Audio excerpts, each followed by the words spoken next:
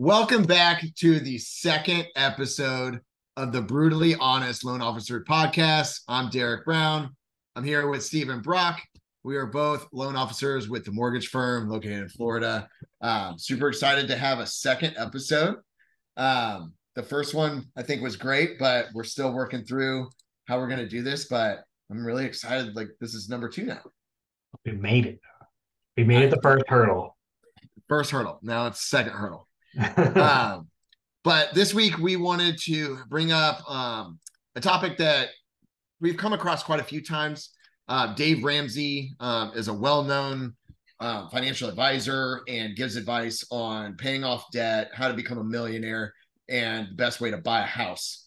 So a lot of times, we get questions regarding his style of doing things. So we thought we'd come up or discuss the 3 main principles that he follows. So the baby steps, debt snowball, and then the 15-year mortgage with 20% down at a 25% DTI, manual underwrite. Those are the 3 things we're going to discuss. So Stephen, tell us about Dave Ramsey's baby steps. Yeah, so the baby steps, and I want to first say, no matter how you feel about him, I know he's kind of been in the news lately, that some of his advice that people are like, oh, what's going on? But he's got a lot of good points to it, and you got to take some stuff with a grain of salt with it. But again, his baby steps, I do like this one a lot because he's trying to basically, hey, I have no clue about financials at all, money at all. And he's like, this is what you need to be able to start doing. The first one is saving $1,000 for a starter emergency fund. We all need it. You'll start there. Paying all debt off except your house. And then you're usually, what you're going to talk about a little bit later is the debt snowball effect with it. And kind of we're going to talk on that also probably is all debt bad, but paying all your debt off except your house. Why not the house? Well, that's an appreciating asset. So having a debt on, it's not actually a bad thing with it. You're technically making money or building equity off of somebody else's money in it.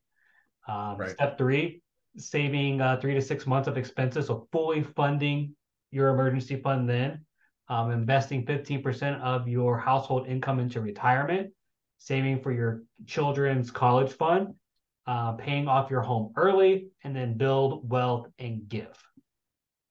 So I would say I believe in almost every single one.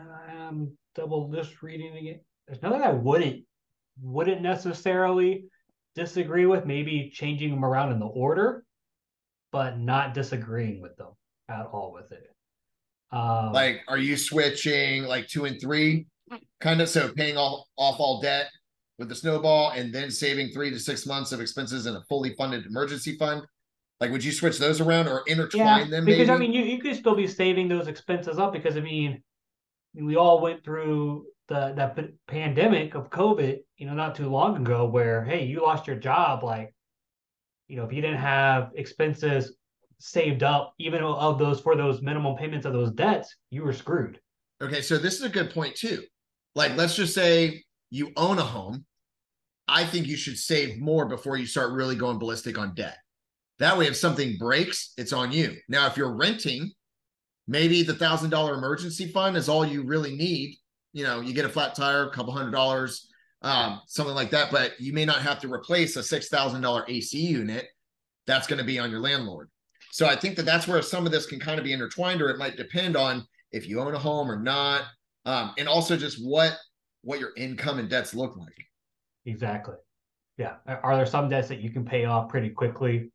I know he goes on there. It doesn't matter about the interest rate, but what's something you can pay off quickly to save up, then start putting that to savings. That would make sense. But there you have some long-term debts that will take more time. Then it might be smarter to start putting more money to the savings and paying those minimums on that debt. Right. Agree. So awesome advice. And just to the random person that doesn't have a financial advisor or somebody that helped guide them, I don't think it's a bad thing to follow this, system. Yeah, exactly. This is meant for, like you said, it's baby steps. That's your first little step. You're starting to save money. You don't have enough money to save to go to a financial advisor yet to really warrant that. expense on yourself, but you should be saving and you should be starting to build wealth. Like what do I do? That's usually the biggest thing is what's the first thing that I need to do? Yeah, budget. Yes, budget is huge. Awesome. All right. So then second one. Second one is the debt snowball. I'm going to read this directly from Ramsey Solutions. The debt snowball method is a debt reduction strategy where you pay off debt in order of smallest to largest, gaining momentum as you knock out each remaining balance.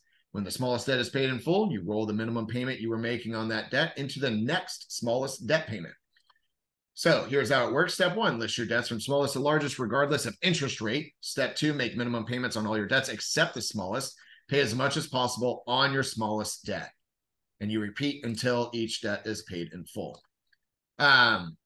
So they also mentioned, like, before you start arguing about interest rates, if your largest debt has the largest interest rate, it's going to take a long time before you start to see a dent in that crazy balance of yours. But when you stick to the plan without worrying about interest rates, you're going to be jumping up and down when you start paying off the smaller debt.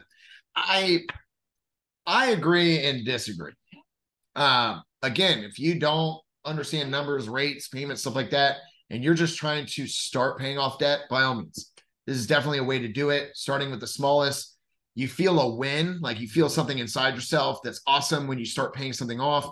Like I cleared my first credit card. Now I know I can hit the second one. So getting that momentum is key.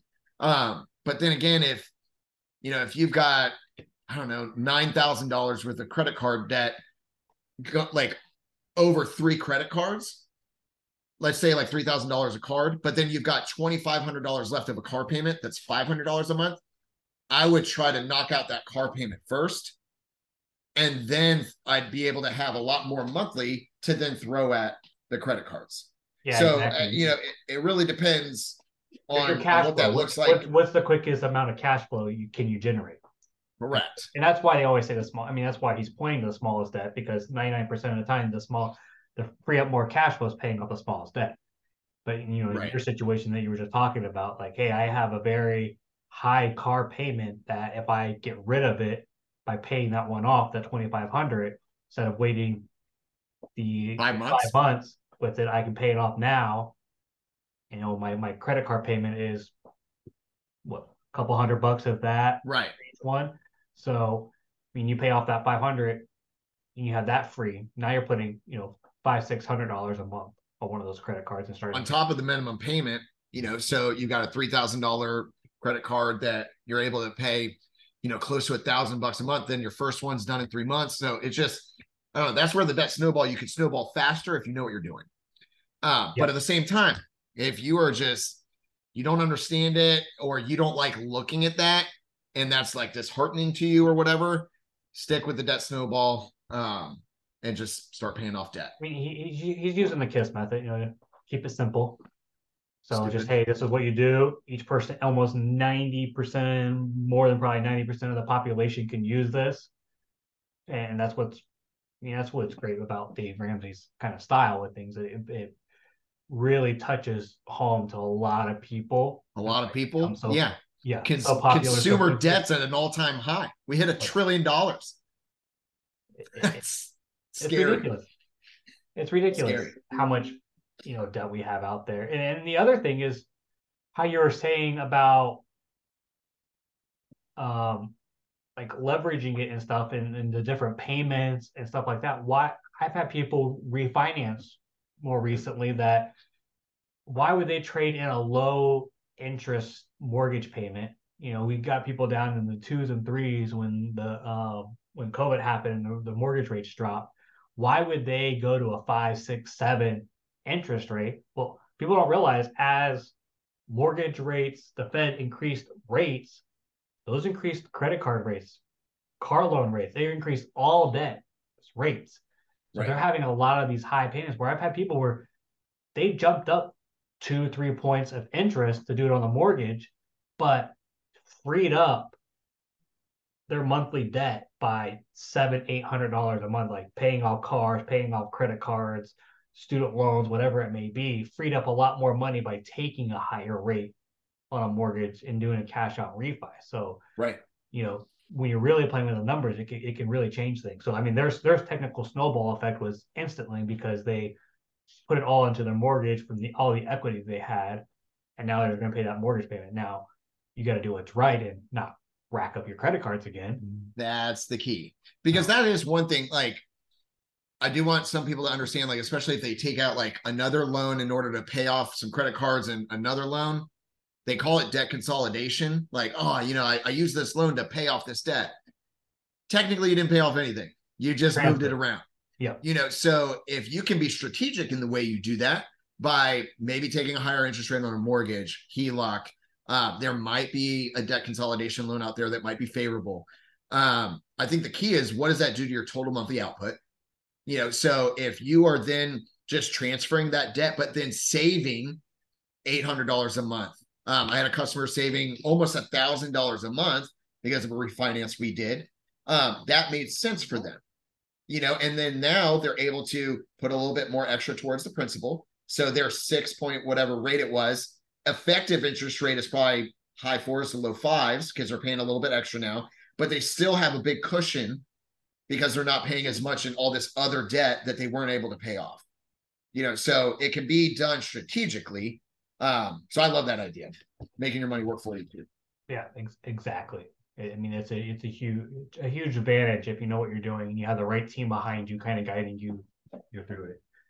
All right, so his last one that we were going to kind of speak on is the no credit score, 20% down, 15-year mortgage at 25% of your take-home pay. So this is us, mortgages, right about what we have. What do you? Where do we start? Where's your initial thought? What's your thought on this? Okay, so let's break it down. No credit score, 20% down, 15-year mortgage, 25% DTI. 4 like major little points of that. So we'll start with the no credit score. No. No. So he brings up, well, you could do a manual underwrite. Yeah, you can. But if you have no credit score, that means you chopped up your credit cards, you've been sitting with no debt, and then they want to prove that you're able to pay your bills by submitting bank statements and other things showing the last 12 months of paying utilities or what have you. It's not impossible. It is a little bit more difficult, but you're going to have some lenders that won't even touch it. And I just think that if you are being diligent and, paying your things on time, you can have a credit score without having a ton of debt. So I just, so if you mean realistically, we tell people like keep your credit cards max, maybe 30% usage. I try to tell people 20%. That way, if they stretch it a little bit, they're still under that 30% ratio. It's the holidays, so they're going to be at 30. Yeah. But at the same time, I mean, don't use your credit cards that much. Or people will open up a new line of credit for $500 to save 10% on a $300 purchase. You save $30. Yeah. So honestly, you probably shouldn't be buying it if you don't have the money for it. Ideally, but Americans love credit cards, which hence we're at a $1 trillion consumer debt. But I don't know. It just becomes much more difficult doing the no score loan. I don't know. Not a fan. Yeah, I'm not a huge fan of it either. I mean, it's to the lending side, you're considered more risky. Even if you are paying it off, it's like, okay, well, where's your proof? Now you're going through the bank statements, trying to figure it all out with it. So, and then even then, the one that I did 2-3 years ago, we were trying to go this way of doing it. He had a rent payment, but he paid everything else cash. I think his daughter lived with him, so everything, it was just going to be him on the loan. His daughter, every utility was in his daughter's name, so you can't even count that now. So all he could show is he paid rent for the last year on time. Did you know that they do credit pulls sometimes on insurance? Yep. And sometimes on utilities. In order for you to have an electric bill, they might require a credit score. I don't know what you would do in that situation. I have a credit score, so I haven't I think they figured out what they would do. A bigger deposit or a larger deposit, so then you're putting more money down. I know with the insurance side of it, you get a credit rating from the insurance bureaus kind of thing. Like I've had a couple of insurance agents say like, we'll have one on here one day too, like to kind of really talk about it. But I know it could put what category you're in. No credit score, you're a risk. It's just automatically considered riskier. Even if Again, you're not, extra risk. considered more riskier. Good credit score, savings. Yeah. Huh. That's it. Who would have thought? Oh, amazing. All right. So then second tier of it, 20% down. Don't buy a house until you have 20% down, Stephen. Okay. Oh, I would definitely not have a house. Being a veteran, I don't have to put anything down. I was zero. Hey, thank you for your service. Thank you. But yeah, so that's a hard one for me. I'm not a believer in it. Okay, well, if you have it, sure. Yeah, I'm not saying you shouldn't do it if you have it. You don't need it. And part of it is, okay, so you're going to keep waiting until you're paying 20% or you have 20% down payment. So what are you doing? So you're renting. If this is your first home, you're renting until you have that 20%. The cost of waiting to get that 20% and what you're going to miss out on the equity you're building, and then through the roof. The principal you're paying down, the risk outweighs the award that you get it from waiting for 20% down. Right. I agree. And we've got, I don't know, like I priced it out with a customer the other day. Should we put 20% down? And it would leave a little bit of money left over for them. But then when we looked at putting 15% down, payment wasn't that different. And he was like, well, what about mortgage insurance? The mortgage insurance was like $50 a month. So like an extra, like several $1,000s in order to save $50 a month. There's a good chance in 2 years you're going to have that extra equity and remove the mortgage insurance on a conventional loan. So paying like, I don't see it. So that would be $1,200 after 2 years, or you could come up with an extra 10 grand now. Like, I don't know. Exactly. And what could you do with that 10 grand? Easily probably invest 10 grand in something and make over $1,200 on it. Right. Especially if you're younger and you're looking at, investing, mutual funds, or 529 for kids, something like that. Starting with a decent chunk early compounds way better. So, and if you really think about it, I know you said 20% down on it, but you're really thinking you're going to need 25% saved, because you still is baby steps, 3 to 6 months saved up for emergency funds. So you still need that. So we require some sort of reserves. Yeah. So you need additional money still. So it's not like, hey, I hit 20% and now that's what I'm going to pay, and that's it. Like there's still additional money. So you've got closing costs you have to add on top of that, plus your emergency fund that you're trying to add on top of that, following all those rules. So yeah, I don't believe doesn't behoove you to wait for the whole 20%. Right. Now, what about the 15-year mortgage? Okay. So if you have a stellar job that you don't think you'll ever lose, and this 15-year mortgage payment truly is like a quarter of your take-home pay. So this 2019? Yeah. Because 2019, nobody was going to ever lose their job. So that's the thing. When COVID hit, I had several people reach out to me wanting to refinance out of the 15-year mortgage that they had done previously. They wanted to go to the 30 to lower the payment so that they could get by. And I think it was somewhere between 20 and 30 people that I talked to that I couldn't help, because they were getting less hours at their job. They had been furloughed. Several factors just didn't allow them to refinance out of the 15. They were screwed. So then some of them ended up going into forbearance, all this stuff because they had done a 15-year mortgage before. So for that reason, I don't like it. It forces you to stick to the higher payment.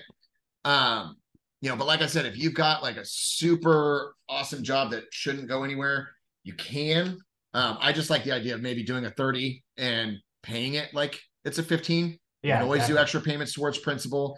One extra principal payment a year towards the principal, or one extra payment towards your principal per year should take off 7 years off the life of the loan. So you take a 30 and make it 23. So I would stick with that. And then it also depends on the market. So this past summer, I was comparing a 30-year mortgage rate to a 15-year mortgage rate. 15-year wasn't better. So what's the point? Historically, it has been. Correct. But within the last couple of years. It hasn't. It's been very safe. So it's like, why don't you just take the 30-year mortgage and, like you said, pay it like a 15, and Right. God forbid something happens where, hey, I need more money this month. You're not mandated to make that 15-year payment like you've been accustomed to. You can go back to your minimum regular 30-year mortgage payment. Right. Agreed. And if you're making really good money at the end of the year, you're really looking at paying off your mortgage as fast as possible. Look at a recast. Yeah. I'm a big fan of recast. You want to throw an extra $20,000 at your mortgage? Recast it. That way your payment adjusts down, and it's what the fees per investor, it's somewhere 300, 400, $500. So way cheaper than a refinance. And all they do is re-amortize your remaining months left. You're not losing your interest rate. Correct. So a lot of people don't understand recast. I've been making some videos on it. And people don't understand what is a recast. And so if you make that, we use the 20,000, you make that $20,000 payment to principal without recasting, what does it do? So they're going to say your loan amount remaining is 250. You take the 20,000, your loan amount's going to become 230, and they re-amortize it over the remaining months If left. you don't recast it, what's going to happen? Oh, nothing. Your loan amount goes down and your payment stays the same. Exactly. Payment stays the same. So what's going to happen is that 20 grand is basically taking the years off the life of the loan. So right. Like maybe you had 24 years left on your loan. Maybe now by putting 20 grand on it, you might have 22, 21 years left on the loan. So that's what it would do. Now, like you were saying, the recast. Now, what does the recast actually do? Go into that. So a recast is where you're going to do like a large principal payment. So like I was saying, if you owe 250, you do 20,000, your loan amount's going to go to 230. And if you had 200 months left on your mortgage, then it will re-amortize it over that remaining term, since it'll lower your payment. So like we should have done it with numbers in front of us. But if your payment was $2,000, it could go to $1,700. You're going to save $300 a month in your payment for the life of the loan, the remaining 200, payments. So you just threw a bunch at principal. You're going to pay a lot less in interest. And it's just, a super awesome way to pay off your mortgage faster, especially if that's something you can do every so often, like once a year, once every 2 years, something like that with a decent amount. Exactly. I mean, that's a huge benefit that a lot of individuals they don't know. They have no clue about it, never heard of it. That is an amazing tool to have, because if you refinanced it to try to get a lower payment, because now you're trying to spread it out for further, you're especially now, if you had a two or three interest rate, you're almost quadrupling or tripling it to get it. That you might not save any money a month, but you recasting it, you get to keep your interest rate, and you're just lowering what you're paying on now. Exactly. All right. And then the last little portion of it is doing the mortgage at 25% DTI. So basically 25% of your take-home pay is what your mortgage payment should be. Your front end. Do what? The front end. Right. So well, the front end and back end. So for loan officers, so put it out the loan off, what we look at, if your debt to income, they're saying 25% of your take-home pay should be your mortgage payment. That's your front end number that we see, and then your back end number is everything else of expenses, as on your credit report, child support, alimony, anything like that will be all added in there for your back end debt to income number. But if you're following the Ramsey way, that shouldn't be any different. It should be 25 over 25. Yeah, right? Because you shouldn't have any debts. So are they talking about front end or back end? I don't know. No, they're talking about front end. And honestly, if you can find a house that you're super happy with and it's 25% of your take-home pay, do it. That's awesome. I know what my customers are looking for, and it seems that they're willing to let that be a little bit higher, but I don't think that that's a terrible strategy, because that is absolutely keeping your mortgage payment well within your budget. Exactly. And I think what I want to, because I've seen a lot lately, it's like, okay, buy the house, or what is it, marry the house, date the rate, that whole thing that went divorce your landlord. Stupid saying. to me is don't people will be doing this. They're like, oh, well, I'm going to go to 35, 40% on my take home because I know I can refinance later. That's an if. That's a big if. Big if, You know, big if. it's like those people you had a 15-year, oh, I can always just refinance to a 30-year and be fine. Then it happened. Right. So you have to know your budget and you have to be comfortable with the payment that it's going to be when you close. What's that current payment going to be? Are you comfortable with that? Are all your bills going to be paid? Are you going to live the same lifestyle you want to live? You have enough money to save and have for the emergency fund and invest. If you have all that, then great. That's what it comes down to. What you don't want is to hedge your bet on that the market's going to do something and save you later on. Right.